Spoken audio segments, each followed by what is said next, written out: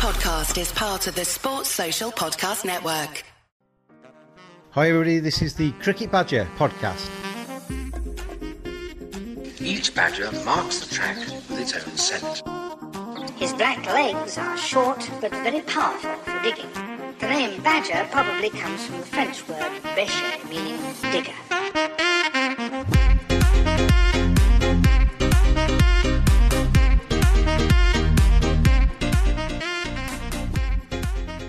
Hello everybody, welcome along to another edition. It's the Cricket Badger podcast and got a really good guest for you today. He's an old mate of mine from my time when I was working at Yorkshire County Cricket Club, Deon Kruis. He came across as a cold pack, played 5 years at Headingley, a really good bloke, and I think that comes across in this chat that I have with Deon. And if you're looking for a bowling coach, as you'll hear, Deon Kruis is looking to move into coaching. I think he's got plenty of wisdom to pass on to young bowlers out there. We start the podcast as well by borrowing some audio from Yorkshire County Cricket Club. Thank you for them. Got their permission for playing a little segment of their chat with Anthony McGrath, who told some really good tales actually on that podcast, and one of which was about Deon Kruis. So we play that at the start, and then we get Deon's reaction to that, and then we go into the Cricket Badger 20 questions with Deon on this edition of the podcast. Thanks to tvsportsblog.com for their support of the Cricket Badger podcast. It's been hugely appreciated over the last few weeks of lockdown. Give them a follow as well on Twitter at tvsportsblog. Plenty of really good podcasts to come. Got some really big names actually just around the corner. So stay tuned, like and subscribe, and do all of those nice things that you can do to help the Cricket Badger podcast out. And if you subscribe, they come straight into your phone or your inbox or whatever, and you can keep up to date with when the new ones come. Also, give us a follow on @cricket_badger, because you'll see all of the podcasts coming out on that channel too. But let's get into this edition of the Cricket Badger podcast. Deon Kruis, terrific guy, really good bowler, a fan's favourite at Yorkshire County Cricket Club. We'll start off with that little bit of a segment where Tim Bresnan and Richard Pyra are talking to Anthony McGrath. Mags tells a really good tale, and then we'll get Deon's reaction to that off the back of it. And then we're into the Cricket Badger 20 questions with today's guest, Deon Kruis, on this edition of the Cricket Badger podcast. It's that Badger style. Going to play you a little bit of audio. Yorkshire County Cricket Club, which is close to both of our hearts, have started this podcast. Yep. Tim Bresnan, who you know very well, Richard Pyra, who you know very well, had a guest on that you know very well as well the other day. Anthony McGrath was their guest. We know Mags, he's good fun, and he's got a mischievous streak to him. He played a prank on you, and it went something along these lines. Yorkshire public will know Deon well, a great servant for the club, opening bowler. Big African, were missing home, and he loved his South African produce. He loved his biltong and durivos and everything, and he kept telling the lads for weeks, I've got this order coming, biltong, durivos, I'll give you boys some fizzy drinks from South Africa, crisps and everything. So the day it came, a massive cardboard box. Deon's so excited, he rings his wife, it's arrived, I'll be home straight after play, not getting a shower, we'll be eating well tonight. But unfortunately, a little bit mischievous. Deon went out to bat, and normally when he went out to bat, you knew he didn't have long. So managed to get down to the dressing room, Headingley old dressing rooms. We took everything out the box, and it was packed full with all the good packaging stuff. We put in a toaster, Cocoa Pops, what fizz left, some bread, some ashtrays, just anything that I'd get the weight up, taped it back up, put it in his spot. Sure enough, Deon were out 4 balls later. Didn't think of it. Went out to bowl for an hour, straight in. Lads, sorry boys, can't stay, I'm getting back for the old wife. So the lads are all in on the gag. We managed to get his meat and save it with John, the room attendant, but he's got home, he's obviously opened the package and he's absolutely distraught. His wife's gone crazy. At first he thought it was a wrong order. I think he's rung the people up and said, no, we've got the order here. And then he put 2 and 2 together. I must have had 80 missed calls that night on my answer phone. From Deon blaming me, calling me every name under the sun. So I'm thinking, I need to get in next morning and make sure this meat's all right. But when I got there, him and his wife were waiting at the entrance to see where this meat and produce were. So he wasn't very happy, Deon. Is it right he didn't speak to you for 2 months after that? It wasn't 2 months that he didn't speak to me for a while. And every time he bowled it nets at me, he didn't pitch him up. But we managed to have a laugh about it after that, but he wasn't a happy chappy. No, it didn't go down well. So there we have it. That's Anthony McGrath's version of a prank he played on you, Deon Kruis, back in the day. Is that how you remembered it? I do, yes. I was told by Alice to go and listen to it. Myself and Marna got a mention, and it's also a day I'll never forget. It's true. I got this whole box of goodies from the South African shop, and I'd just been there for about a month or so, and missing home and wanting all the goodies. And I'm rushing home with this box, and I open it, and it's just like sandwiches and Lucozade boxes, and I'm like, no, they sent the wrong order. And then I get the receipt in there, but I did order the right things, so where are they? And then first thing, obviously, the first name that pops into my head is Anthony McGrath. And as he said, I did phone him, and when he didn't answer, it just made me realize that I've got the right person. And I was a little bit upset because I was so looking forward to it, and he sort of expected me to come back the next day and be all laughing about it and joking, and I wasn't.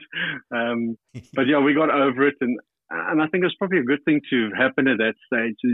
Sort of makes you feel part of the team, because if people don't sort of do those things with you, you're not really being seen as part of the team, I feel. So in retrospect, I probably could have acted a little bit differently, but it was one of the memories that'll stick in my mind for sure. Well, Brezzy says on their recording that you didn't speak to him for 2 months. Max says it was a bit less than that. How long did you actually keep him in the cold for? No, I can't remember. It wasn't that long. I don't think it was that long. He nicked your biltong and he nicked all your stuff that you got sent across from South Africa. You didn't speak to him for a few days. It all got patched up. Everything's fine now. But did you get him back for doing that? No, not as far as I know. So I was the better man. It's not too late. No, I actually said to him the other day, if he gets sick of Andre Nel, I'm available as a bowling coach. So I'll try and stick in his good books for now. It's a really good podcast that they've got going there, Brezzy and Richie P. They've got guests on every single week. Yeah. We're all in the cricket family. Have a listen to that. It's a special club, and it's a very, very good podcast they're doing. It's that Badger style. On the Cricket Badger podcast just recently, I've mentioned the fact that there are really nice guys in cricket. We've had a few of them on the Cricket Badger podcast of late, and just because I don't actually say somebody's a nice guy at times, it doesn't mean the others aren't, because I think we're very lucky in cricket that we're littered with very, very good blokes indeed. And this next man is no exception at all. I know him from my time with Yorkshire. Deon Kruis is the South African that came across to Headingley as a coal pack and certainly left as a crowd favourite from the Yorkshire camp. And I started off an interview just recently with him. I started the 20 questions with him, and we did the whole interview for about an hour, and then it corrupted on my laptop. And to show how nice he is, he's back on the show again to do it all again. Deon, how are you? I'm good, and you, James? It's probably because I've talked too much that it got corrupted. Well, at least you know the questions now, don't you? So you've had a bit of a head start on a few people that have done it cold. Just to start off with, you came across to Headingley. Yorkshire didn't even take overseas players until 1992 when they signed a certain Sachin Tendulkar to be the first overseas player. But you came across as a coal pack to Headingley at a time where, in a lot of English cricket, people were kind of calling coal packs sort of mercenaries and not right. They were denying younger players a chance in the side. Did you get any resentment when you first arrived at Headingley? And if you did, it didn't seem to take too long for you to win the crowd over. I don't really feel that I had any resentment. I think the Headingley faithful, if I may call them that, respect you by what you do on the field. So if they see you giving 100%, then they sort of accept you as one of their own. And luckily for me, I think I never knew any other way of playing cricket. I noticed, I mentioned you on Twitter just recently, and somebody, a Yorkshire fan, said, one of the most underappreciated cricketers ever. He gave everything. He was a real favourite of mine. It was a tweet along those lines. And when you see that, even now from the Yorkshire faithful, that must tickle the heartstrings a little bit. Without a doubt. I've been fortunate enough to the last couple of weeks also on Facebook. There's been a couple of pictures of some of the older games that were played and an appreciation for some of the overseas players that played. And I've had some interaction with some of the people, and it's been brilliant. I thoroughly enjoyed my time there. And it was probably one of the best times of my life while playing cricket, making new friends. I think we did reasonably well. We probably could have done better with some of the players that we've had. But if I look back on it, it was only fond memories.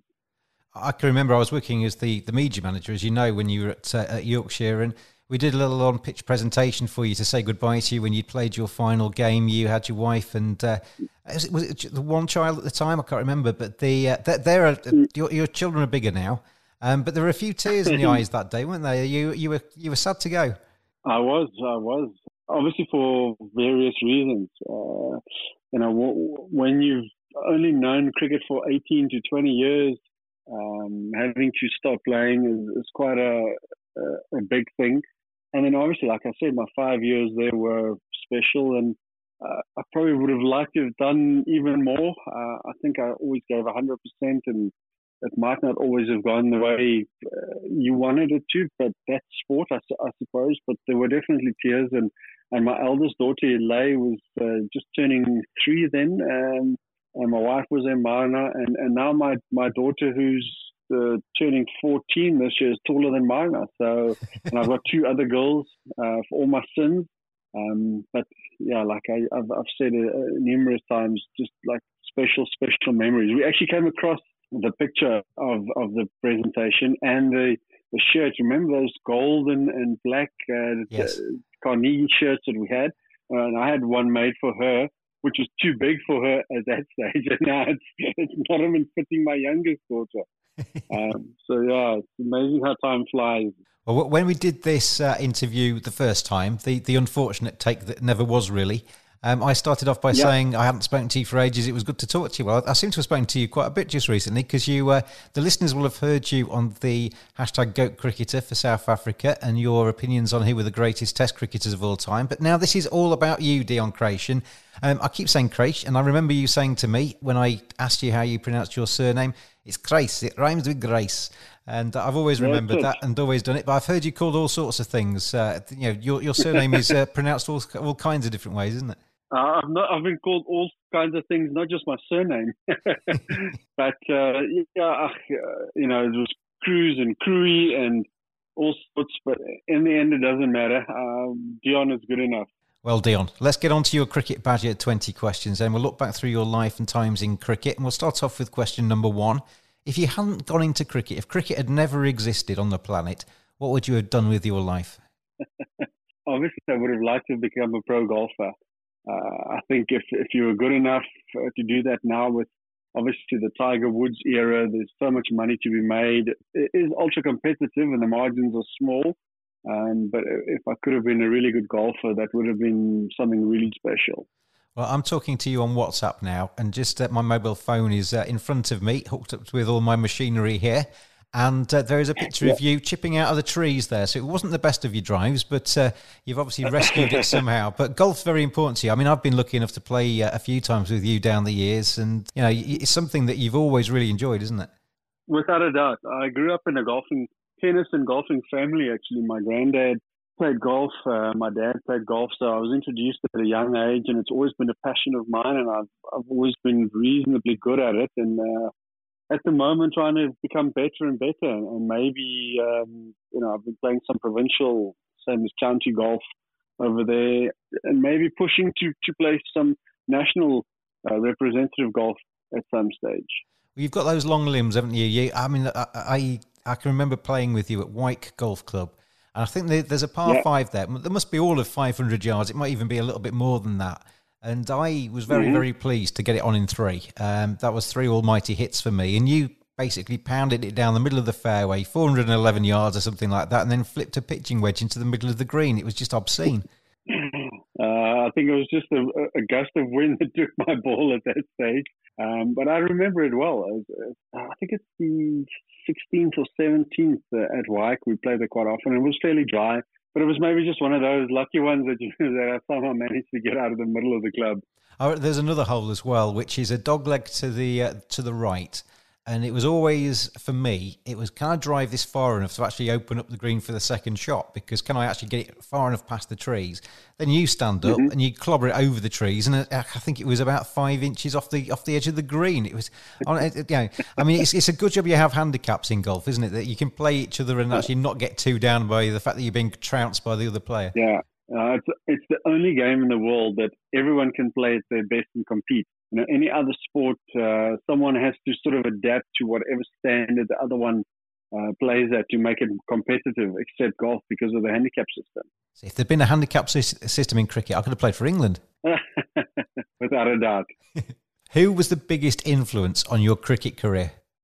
There have been many, but I would probably say initially, and the one that really made the biggest difference was Fani de Villiers. I was about 14, 15, and we had a coaching clinic at Supersport Park, and he saw me and said, wow, you can play for Northern Transvaal, which is now the Titans, when you're a matric, which is the year you turn 18. And he sort of got me to go to St. Albans College, which is a private school where the Afrikaans schools cricket wasn't quite as good as they are now in Pretoria especially. So he gave me that break initially, and I think making the change to the English school with the coaching we had there, Bob Capel was the pro. There was a teacher, Mr. Jerry van Beek, who's also passed away now, who also together with Fani making it possible, had a massive influence on my career. What's been your best moment in cricket? If I could take you back to any 24 hours in your cricketing lifetime, where would you like to go and revisit the heights and glories of that day? There have been a few good ones. Unfortunately, a few bad ones too. Well, we'll come on to those in a second. Let's do the good first. Okay. I think once again, if I may split this pre-Yorkshire and Yorkshire, if I can say. Maybe the first game, obviously I started at Northern Transvaal, which is now the Titans, and then moved to Griquas. And the first game for Griquas against my old team, against my old teammates and guys that I grew up with, I got my best first-class figures of 7 for 58. So that probably, and I got a couple of runs in the game. We did lose the game, but at least I did well, which was fine. And then at Yorkshire, there were many, many good moments. Obviously, getting promotion the first year, getting a few wickets was good, but there's probably there's a one-day game that sort of stands out a little bit in my head. Goffey was captain against Northampton, and I think it was Pro 40 at that stage. What was his name again? The batsman. It was pretty good for them. David Sales. David Sales. Yeah, they got off to a good start. I think I only bowled 2 or 3 overs initially. Little O'Brien got a couple of runs, and I wanted to bowl an extra over, and Goffey took me off, and I sulked a little bit, and it was wrong with me. But anyway, I think it helped me towards the end when Goffey sort of brought me back. The fact that he took me off early and I sulked a little bit and built up a bit of anger helped me. And managed to get a couple of wickets, 3 or 4 for one, I suppose. Can't exactly remember, but I know bowling David Sales with maybe them needing 1 or 2 runs for victory. And I think that helped us for promotion in the Pro 40 League as well. So that was, if I have to think back, a highlight. And then my last ever 50-over game at the Oval, I bowled a double maiden wicket where they got 300 and plenty. And I think I got 3 for 24 and 8 in the game. So there were so many good moments, to be honest. One of my favourite of yours wasn't with ball in hand. You were always somebody who came in at number 11, and you liked to your golf swing was pretty sort of representative of your cricketing style at times. You like to hit the ball a long way or get out quickly. That was tended to be how you batted, Deon. Yeah. But there was one day at Scarborough where yourself and Matthew Hoggard, also not necessarily known for his batting, but you really did dig in, and there was a last wicket stand there unbroken that managed to salvage a draw, which looked very improbable when you came together. Yeah, no, it was actually at Headingley against Lancashire. Oh God, yeah, of course it was. Was there another one you did at Scarborough? I seem to remember sitting at Scarborough where you. Yes, it was against Kent. We batted out the last 8 overs or so, and it was 2008. I remember the balls that year were terrible. And we kept asking ECB, can we go back to the 2007 balls because they were better, they used to swing. And during that game, the ECB said, yes, you can use the 2007 balls again. And we had 50 overs or so to bat out. And they got a ball that just went all over. Ryan McLaren was still playing for them. And I had to bat I think it was the last 8 overs or so. And we managed to somehow survive against the swinging ball. So, yeah, look, my batting wasn't always that bad. I managed to get a first league or a Premier League 100 when I was 16 every year. I batted I didn't say it was top bad. 4 at school. But then I think when I started playing at Northerns, I had like 6 bowlers who were Elworthy, Bryson, De Villiers, Bosch, all just bowled short. Those nets were quick and that just scared the living daylights out of me. And even at Vickers, I used to bat 8 for a long time until the captain said to me, no, you carrying the bowling attack. I just need you to bowl. And then I sort of went to number 11 and sort of started batting like a number 11. So, and also playing club cricket at Walsden. I did the double one year. I got 1,000 runs and 100 wickets. So if the guys were slow enough, I was brave enough. I often think with batsmen, I mean, you mentioned sort of batting at number 11 and batting like a number 11. I always think that with Adil Rashid, who you know very well as well for your time at Yorkshire, that you've seen him score centuries for Yorkshire when he's been batting at number 6, or I think he even got as high as number 5 in the order at one stage. And yet when he goes down, I mean, for England in the one-day matches, I mean, this is partly because England are so strong, but when he comes in at number 11, he often bats like a number 11, and he's better than that, isn't he? It sometimes frustrates me a little bit. Oh, way better than that, without a doubt. But it's a mindset. It's sort of the stigma of a number 11 batsman or even a number 10, which is unfortunate. When you get the opportunity to open, you'll bat like an opening batsman. So, sometimes it's like I say, it's just a bit of a mindset. I'd love to have seen you opening the batting for Yorkshire to see if that was true. I did in a couple of benefit games. I got 50 a couple of times, if I remember correctly. Oh, there you go then. Proof is in the pudding, and you're right. But not against Show Open, the guys.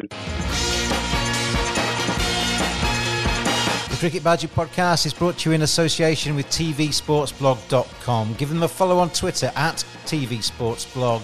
Excellent sporting content. It's well worth a look. And give them a follow on Twitter at tvsportsblog. What was your worst moment in cricket? We talked about your best ones. If you could go back and not relive a day, you want to forget it, you want to wipe it from your memory, what's your worst moment in cricket?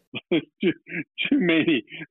Every time you got out for no runs. I actually remember my first A-section game. I got a pair, funnily enough, against Franklin Stevenson. And he was fast at one stage in his career, but at that stage he wasn't that fast. But I was just like, I saw this guy and I knew about Franklin Stevenson. I was 18 years old and he got me out for nothing. And maybe if you can go back and change that and work on your mindset a little bit. But also that's where cricket has evolved. The younger kids play so much more, or they get exposed so much more to even international cricket, senior cricket, than what we were. We were a little bit more protected. So I think it's in that sense, it's a little bit different. Guys come in now and they feel they're almost ready to play at 18 and 19, where we almost had to go through that schooling process for a number of years. When you're batting, I mean, you can psych yourself out, can't you? You see somebody coming on to bowl at you, and all of a sudden you think, "Oh, well, I'm going to be mincemeat here." I can remember a school game I played, certainly not in the standard that you're talking about, but we turned up and got changed, and the opposition side had this 6'4". He was a black fella, and there was a rumour went round our dressing room that they got this West Indian fast bowler. And we all started saying, I don't want to open, I don't want to go in, he's going to kill us. Anyway, it turned out, we got halfway through this game, he came on to bowl really tame off spin. So sometimes it doesn't always manifest itself in the way you think it's going to do. The 6 inches between your ears are so important. Yeah, and sometimes there's not a lot in between my ears at times when it came to cricket. But it makes 2 of us. Who was your cricket hero when you were young? Was there a poster boy on the young Deon's wall? I think there were a few. I think Alan Donald was definitely one of them. Just wanting to bowl fast. I think that's something not everyone, especially me, wanted to do. I mentioned Fani earlier. Tertius Bosch was a guy who played as well, who's quite quick.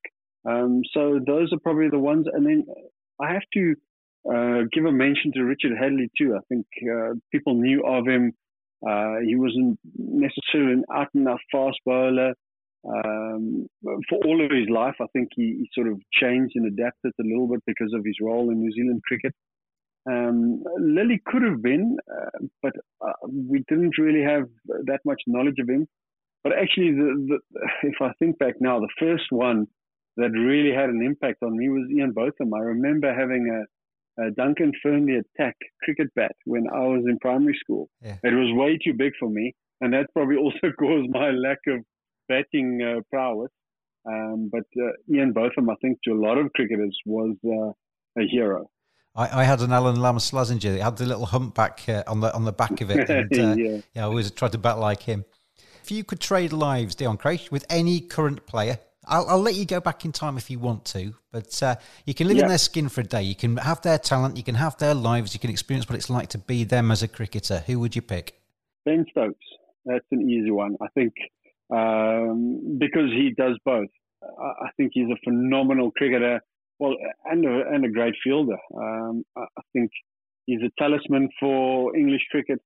I've seen some of his innings. He's just got so much time. He makes it look so easy. And bowling-wise, he makes things happen. Thinking back of the test match now against South Africa at Newlands, where he came on at the end and really bust open the game towards the end. He's definitely the kind of guy I would like to have been. Were you watching the heroics at your old ground, Headingley, when he got England across the line against Australia? I did. I always watch every game from Headingley. I just love watching, and obviously the memories there. I've seen some unbelievable innings, and that has to be one of the best innings I've ever seen. Initially he played out of character. He bided his time, paid his dues, call it whatever you want. And yes, he had a bit of luck towards the end with the referral that was used before that would have gotten him out with the LBW, and the run out could have been out. But he deserved that luck. Every batter will tell you need luck, and he deserved it.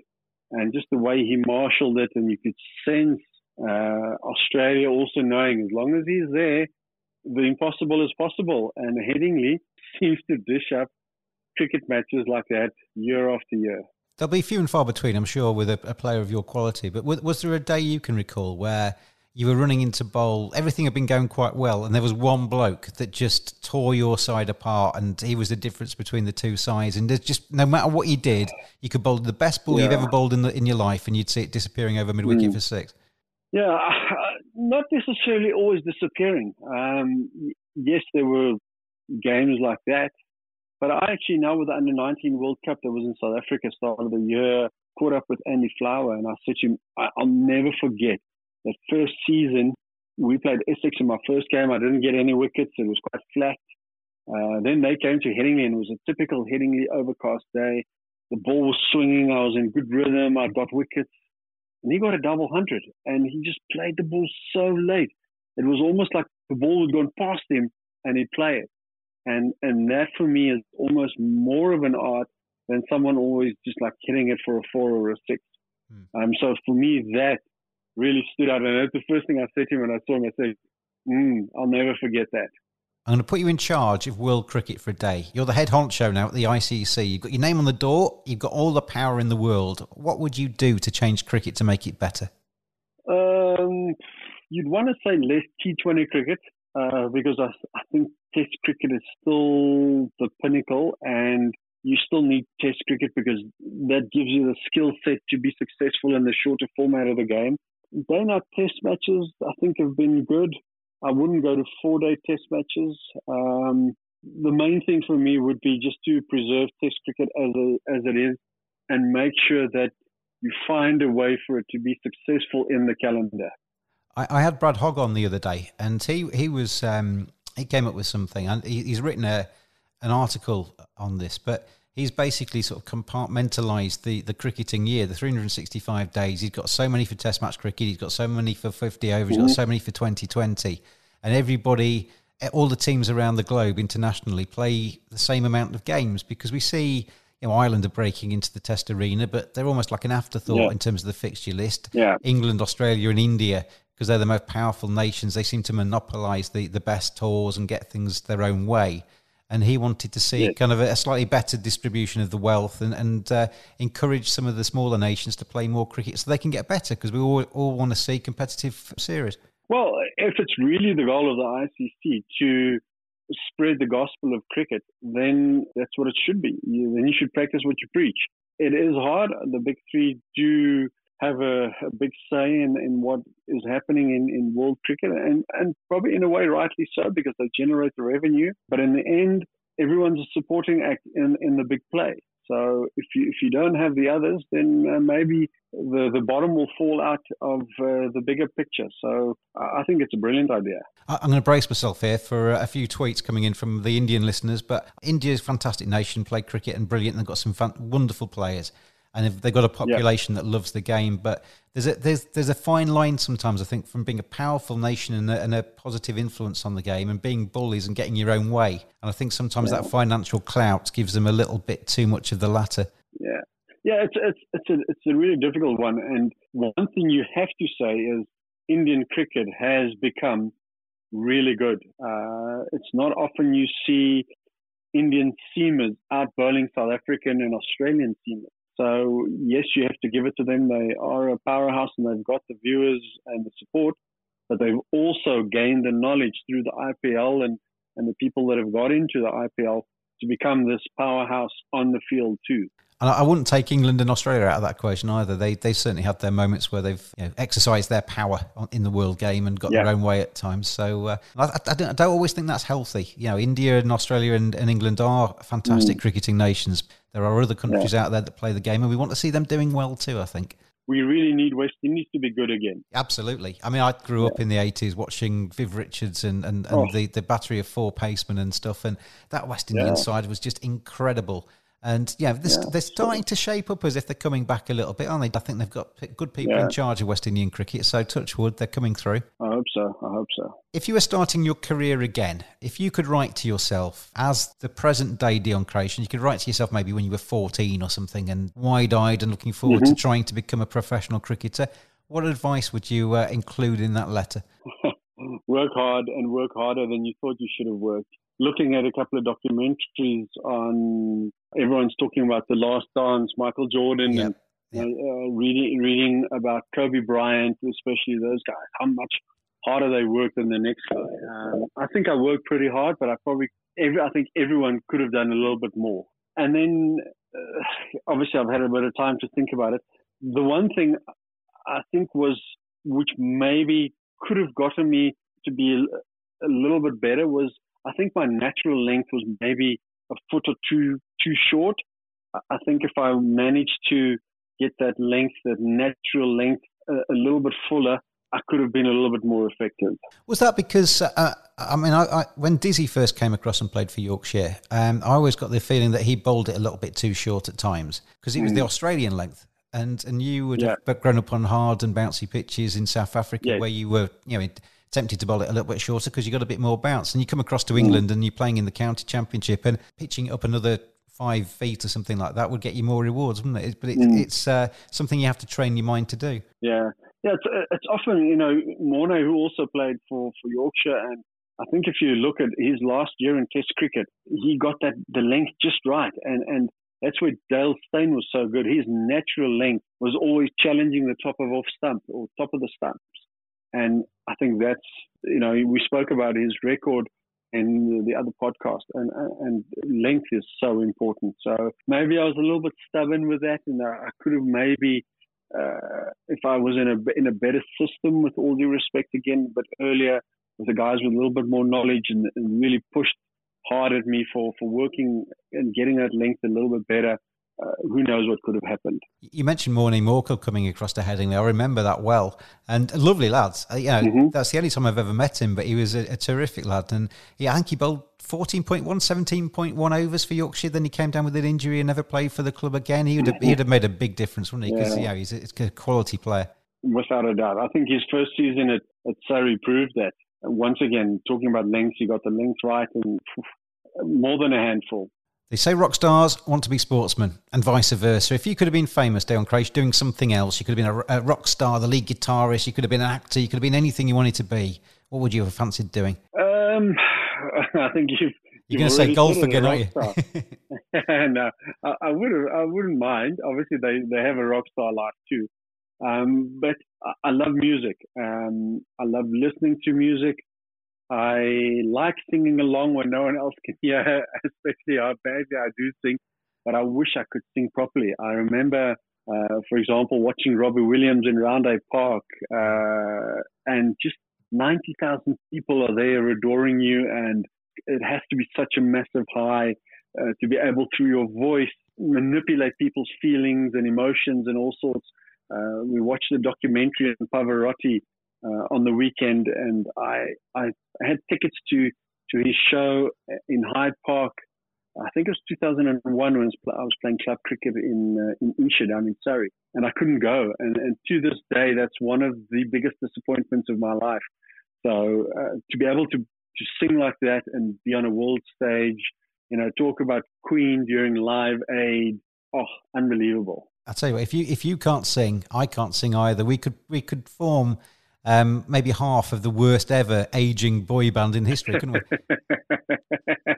I'm not sure that's going to go down well. We might get four. We probably won't get golden buzzers. We'd get the 4 crosses on Britain's Got Talent without a doubt. It'll last about 3 seconds, I think, on that show. Yeah.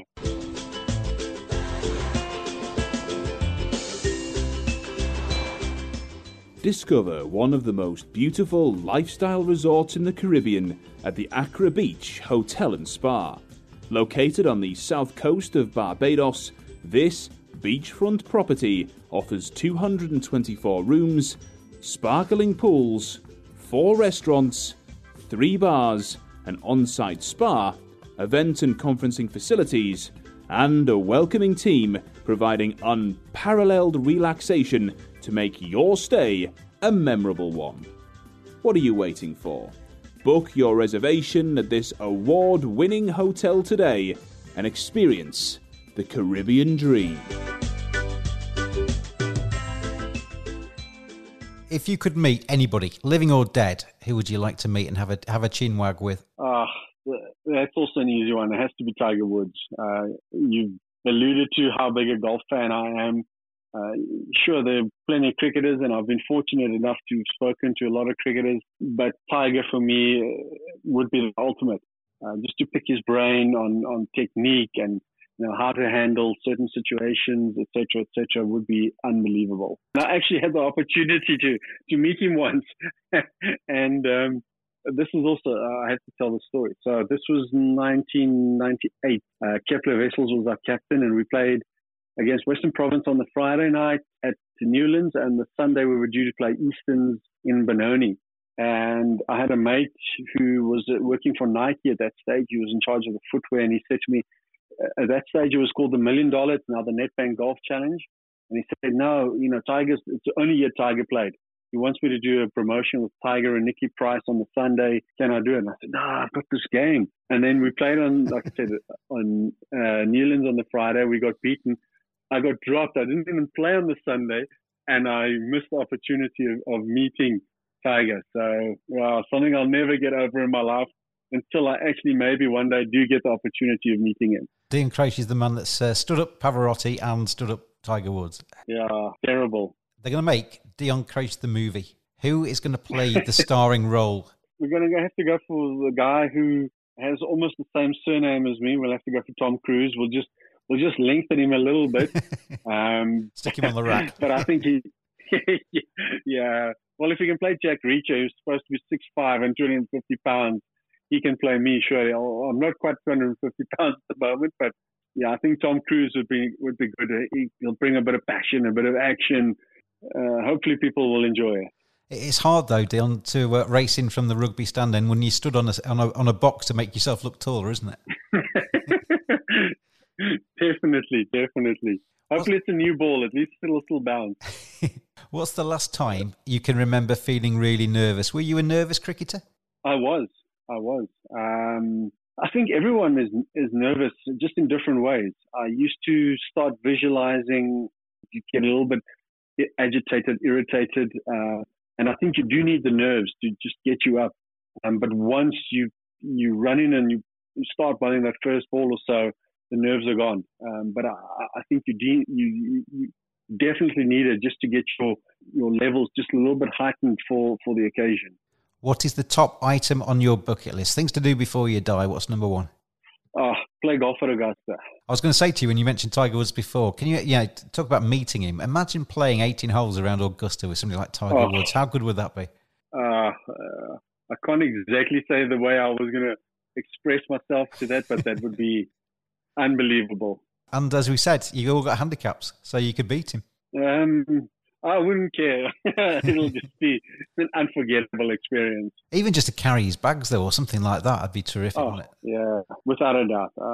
He has changed the sport. He's probably the only sportsman that moves the needle. I know there was a guy who did an insert on it where, when Jordan, all these guys in various sports retired, yes, viewership went down a little bit and then it sort of picked up, and the same with attendances. But when Tiger doesn't play, it's half. Yeah. So he has changed the sport. You get certain iconic sportsmen. You mentioned two there, Tiger Woods and Michael Jordan, David Beckham potentially in football, who transcend the sport. They become popular culture icons, don't they? And they go into pop culture rather than just sporting culture. Yeah, without a doubt. Are you a morning or a night person? Oh, definitely a night person. You're the first person I've had on this podcast for ages that's admitted to being a night person. Everybody else is saying, I'm a morning person. I like to get things done before breakfast. No, definitely not. No, look, if I go to bed early, that's fine. But I sort of get over that initial tiredness, and then I can stay awake quite late. And I might be awake early, but I'll just lie in bed and I watch a bit of TV even, and just try and sleep again. But no, definitely not a morning person, unless it's for golf. That's the only thing that can get you out of bed, out from under the duvet. Yeah. On a scale of 1 to 10, 10's the Fonz, the coolest man on the planet. Where would you put yourself on that spectrum? How cool are you? It all depends who's listening and their opinions. Between 5 and 6, I'll be more than happy. I think it'll not sound too arrogant, and some people will think I'm not that cool. They'll think he's maybe not that bad. If you had access to a time machine, you can go forwards or backwards. Where would you drive it to see what it was like in that time? At the moment, I'd like to drive it forward so we can get out of the lockdown. Oh, don't we all? But maybe go back in time. A couple of 100 years, I think if you look at Africa, we've, in our history, we've heard these stories about the plains roaming with antelope and all sorts. And I'd love to almost soar like an eagle and just see these herds that they were talking about, the elephant, the springbok, all sorts. And also European history. You have Rome and all the Colosseums, and we have all these remakes of what it was like, etc. So I'd like to go back in time and sort of just be almost like in a third person, just see what it was really like. Got a suggestion for you. You could go back in time to about a month before Tiger Woods is born, befriend his parents, and you could become his agent and just basically experience the whole thing with him, couldn't you? Wow. Now that would be a little bit sneaky. Wouldn't that be something special? I think the guys in his inner circle are quite fortunate. And obviously he was obviously very close to his parents, especially his dad. But that would be something special, to sort of grow up with him and maybe advise him. He's been so good, but I think he's also changed in the latter part of his career. In a way, maybe helping to be a little bit different, a little bit more approachable, but also saying that most of the top guys have that sort of little bit of standoffishness, something that separates them from the pack. So it would be an amazing journey to be part of. If you could live anywhere in the world, I'm going to give you the opportunity to buy a second home somewhere. Where would you put that home? Where would you like to spend a bit of time? There's so many places, so many good golf courses. It always comes back to golf, doesn't it? It always comes back to golf. Of course. And somewhere nice to swim. So maybe somewhere tropical. I was fortunate enough to go to Bermuda a couple of years ago with the MCC. The Bahamas also looks nice. A lot of the guys live there with some good golf courses. So maybe somewhere in the Bahamas, some nice weather, some good swimming temperature for ocean and swimming pool. So yeah, somewhere tropical would be great. Would be great. I'll send you a check. You can buy that. Perfect. Thank you. If you could change one thing about yourself, what would you change? Except my belly at the moment. I think I'm a little bit impatient at times. Being a Taurus, it's one of our characteristics. I think I can be patient, but I'm not always patient. So I think patience is probably something I could do with a little bit more. You mentioned earlier on in the chat about being quite stubborn when you were younger. Is that something that you've kind of conquered? Are you as stubborn now as you used to be? Unfortunately, once again, being a tourist, it's part and parcel of it.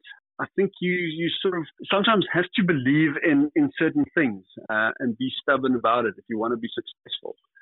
Maybe not so in a way that it's detrimental, but I think if it's something that's positive and will help you become better, then I think it's a good trait. It's the same with everything. Everything can be positive or a negative, surely. Absolutely, yeah. Question number 19, Deon Kruis. We've nearly got to the end of your 20 questions on the Cricket Badger podcast. Thank you very much for joining me today.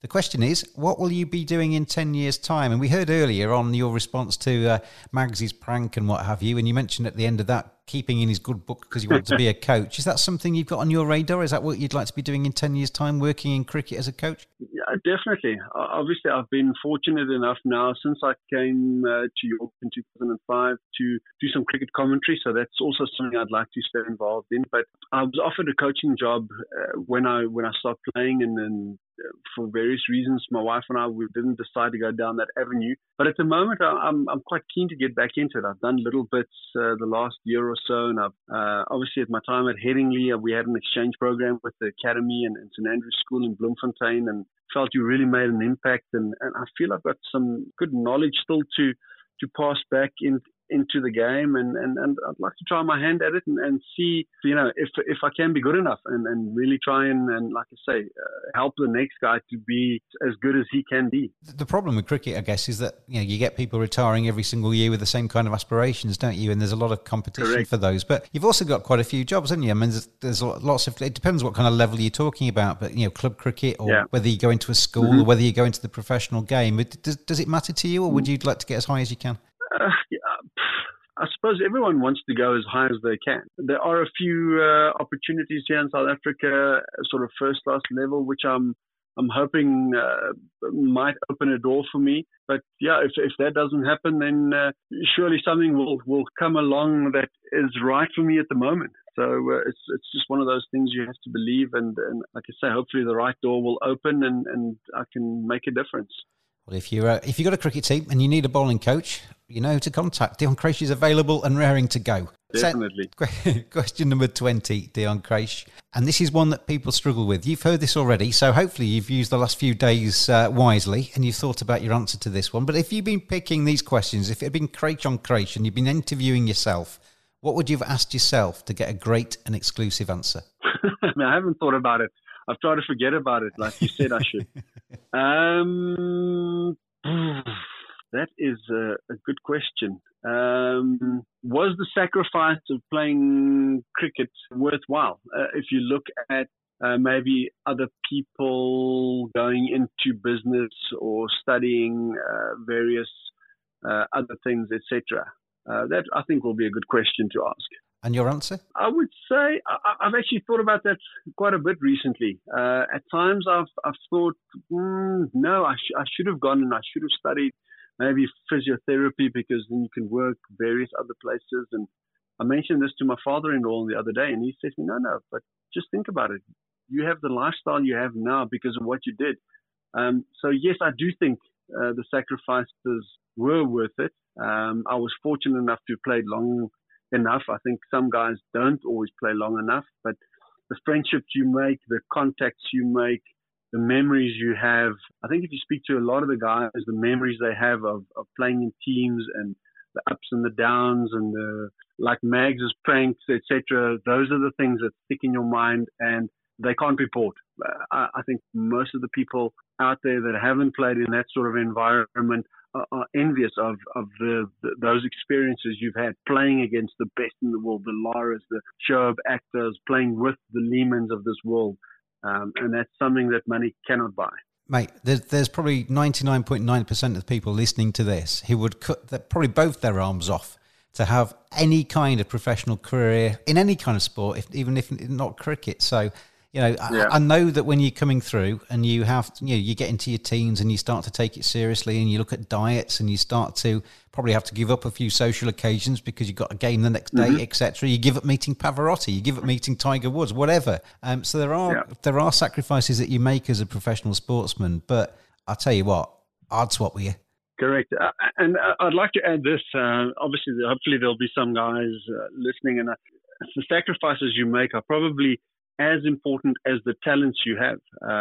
I've said this all along. There have been so many talented cricketers, sportsmen in general. You think, wow, this guy's going to make it. But he doesn't make the sacrifices like you mentioned. There's so many facets to becoming a professional sportsman in any discipline, and they're so important to be disciplined, make the sacrifices, and be committed. I can remember when I used to drive into the car park at Headingley, and I was obviously only working in the offices. I wasn't playing out there and getting all the applause and what have you. I used to think, this is amazing. And I can remember when my first day at Headingley, and Ian Bishop, who was then the commercial director, took me into the East Stand indoor net area, and the whole squad was there, and he introduced me, and I was just like, flipping heck.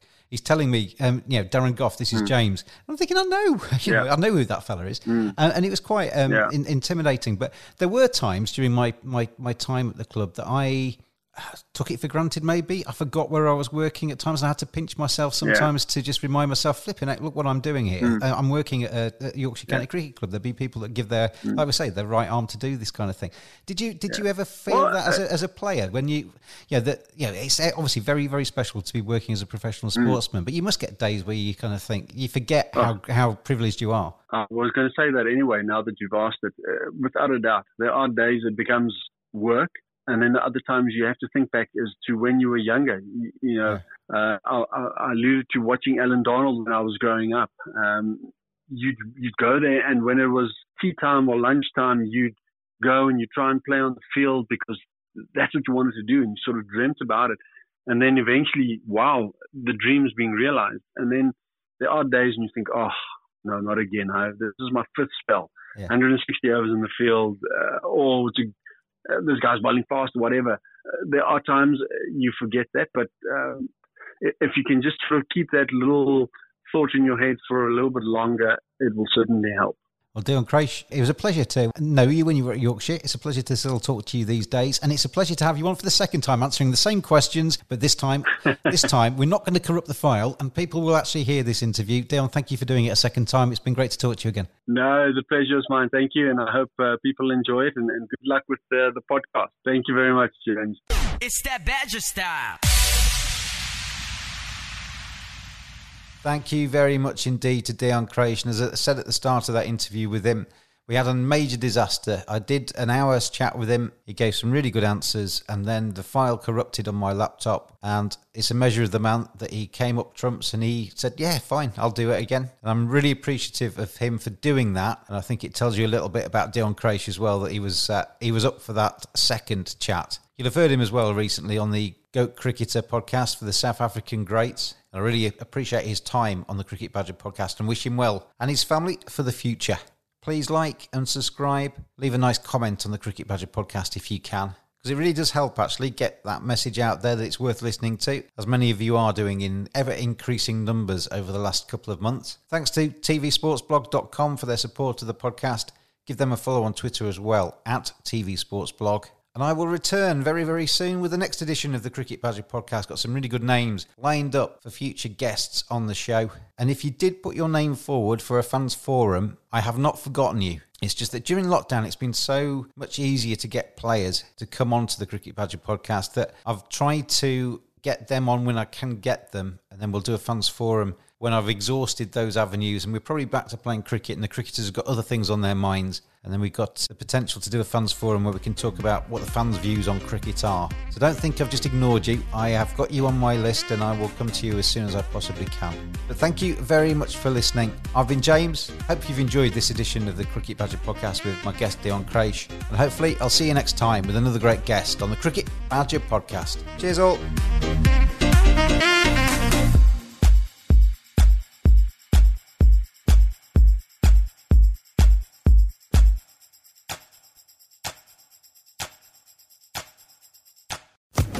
Social Podcast Network.